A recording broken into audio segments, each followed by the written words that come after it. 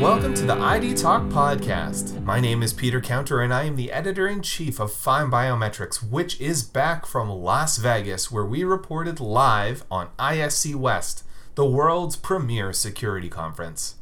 Fine Biometrics Director of Digital Media and Events Doug O'Gordon was roaming the show floor last week, navigating the massive crowds and interviewing the leaders in biometrics and identity. And on this special episode of ID Talk, we feature his conversation with Bobby Varma, CEO of Princeton Identity. Varma begins with talk on how the pandemic has affected the access control space before showcasing Princeton's flagship solutions, Embrace ID and Create ID. She goes on to discuss the importance of remote security and how Princeton has managed to converge the physical and digital security paradigms with its face and iris biometrics technology. The conversation concludes with Varma speculating on how biometrics will evolve toward personalization applications. This interview packs in a lot of big ideas about identity and security, so let's get straight to it. Here is Fine Biometrics' Doug O'Gordon in conversation with Princeton Identity CEO Bobby Varma, recorded live at ISC West 2022. Hi, Fine Biometrics listeners. Doug O'Gordon here with Bobby Varma, CEO of Princeton Identity. Hi, Bobby. Hi, Doug. How are you? I'm good. Great to see you again. Yes. It was really fun, the last interview we did at ISC East. Absolutely. There were less people there. We're at West today. It's ISC West 2020. We're in Las Vegas, and I think there's 25,000 people at this show. Oh, my God. Yeah, 2022 has been a much better year than it's been in last 2 years. Definitely a lot more activity this year than last year when I was here. So, yeah, it seems like... what I think has happened is video, or access is flipped with video. And now this whole show is full of access control. It is. It is. It's like I'm a kid in a candy store at this thing. So. Yeah, definitely. I mean, I think because of the fact that now we're seeing people go back to work, access control has become more important than in the past, right? Because people were trying to monitor people in the remote hybrid environment. Yeah, they're not coming back at this regular time. They're coming back at odd hours. So correct. You don't know how to ID all these people coming in and out of your building like you used to be able to. Correct, exactly. So access control has become a lot more prominent up in front. People are coming back, and companies are trying to figure out how to get their employees back and give them the touchless experience. Mm-hmm. What are you showcasing here at the show? So we're showcasing our two flagship solutions, Embrace ID and Create ID.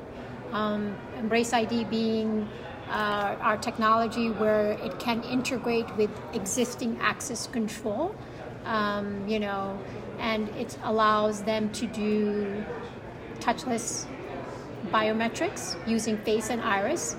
We also have integrated now cards, biometrics on cards, and mobile credentials on a single device for Embrace ID.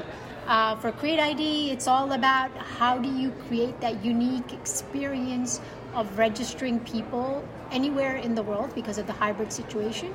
They can enroll themselves, upload their image, and now walk up to our device and use our device, and we can still provision them and create the whole touchless experience, and without them being there to register themselves. Virtual onboarding. Virtual onboarding, and again, creating that experience of being able to register anywhere in the world. Neat. How much of a problem is remote security in the current environment, working from home?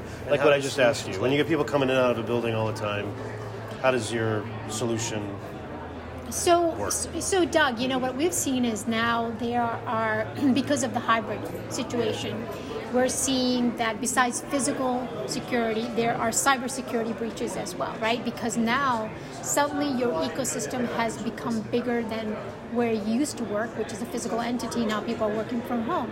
So suddenly now the hackers can breach into your network home network easily, because now you don't have the same Policies in place? Yeah, security policies in place that you may have at the facility that you're working on. So we have partnered up with EPAM, being one of our cybersecurity company, and what we have done is we have now converged physical security with cybersecurity. What was the name of that company? EPAM.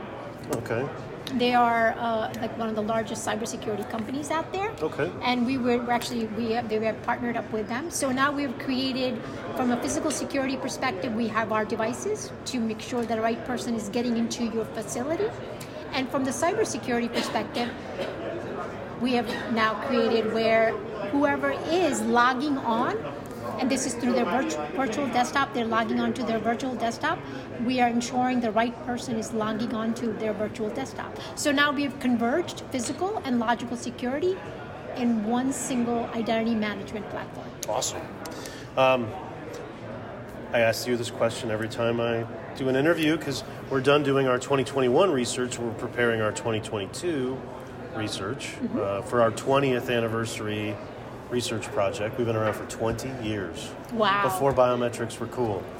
So I ask the question every time I see you is what hot trends, or if you had a crystal ball, by the end of this year, what do you think biometrics, how will we move biometrics forward? And what do you see being, in your crystal ball, what do you see happening in the next 9 months?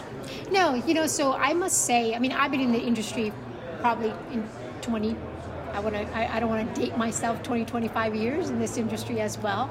Let me tell you, biometrics has really evolved in the last, I'd say, 2 to 3 years, especially since COVID has, been on the horizon.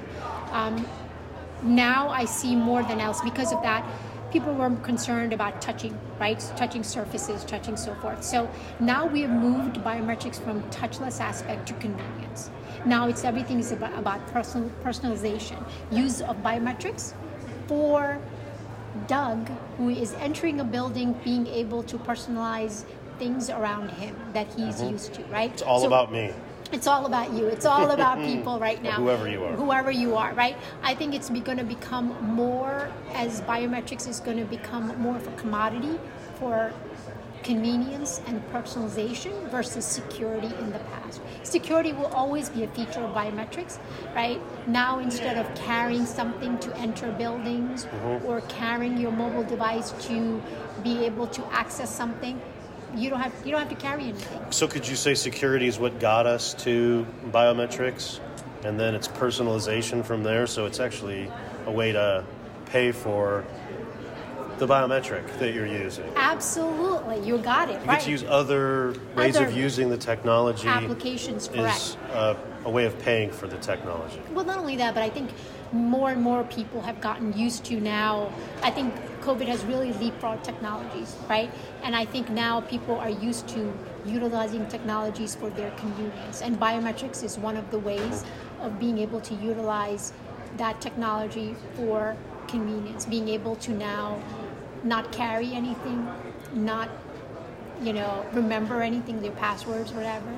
Now you just have to present yourself.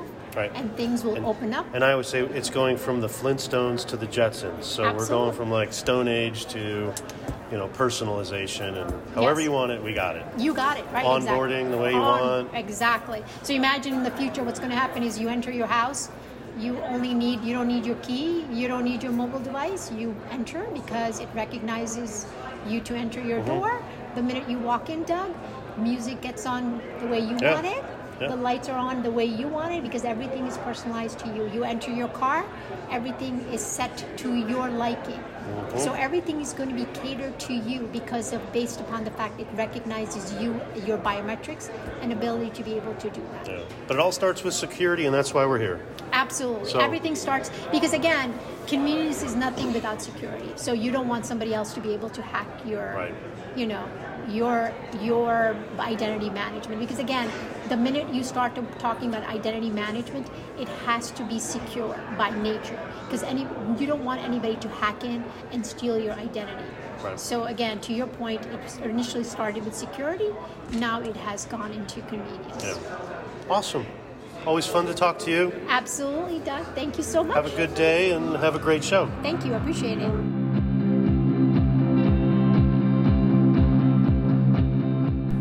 And so concludes our interview with Bobby Varma, CEO of Princeton Identity. To learn more about the topics discussed in this episode, visit princetonidentity.com. And for more identity and biometrics industry coverage straight from ISC West, stay posted to findbiometrics.com. I'd like to thank Bobby for joining us on the podcast, and thank you to Doug O'Gordon for conducting the interview. Our podcast theme music is by Logomrad. I have been your host, Peter Counter. Thank you for listening to the ID Talk Podcast.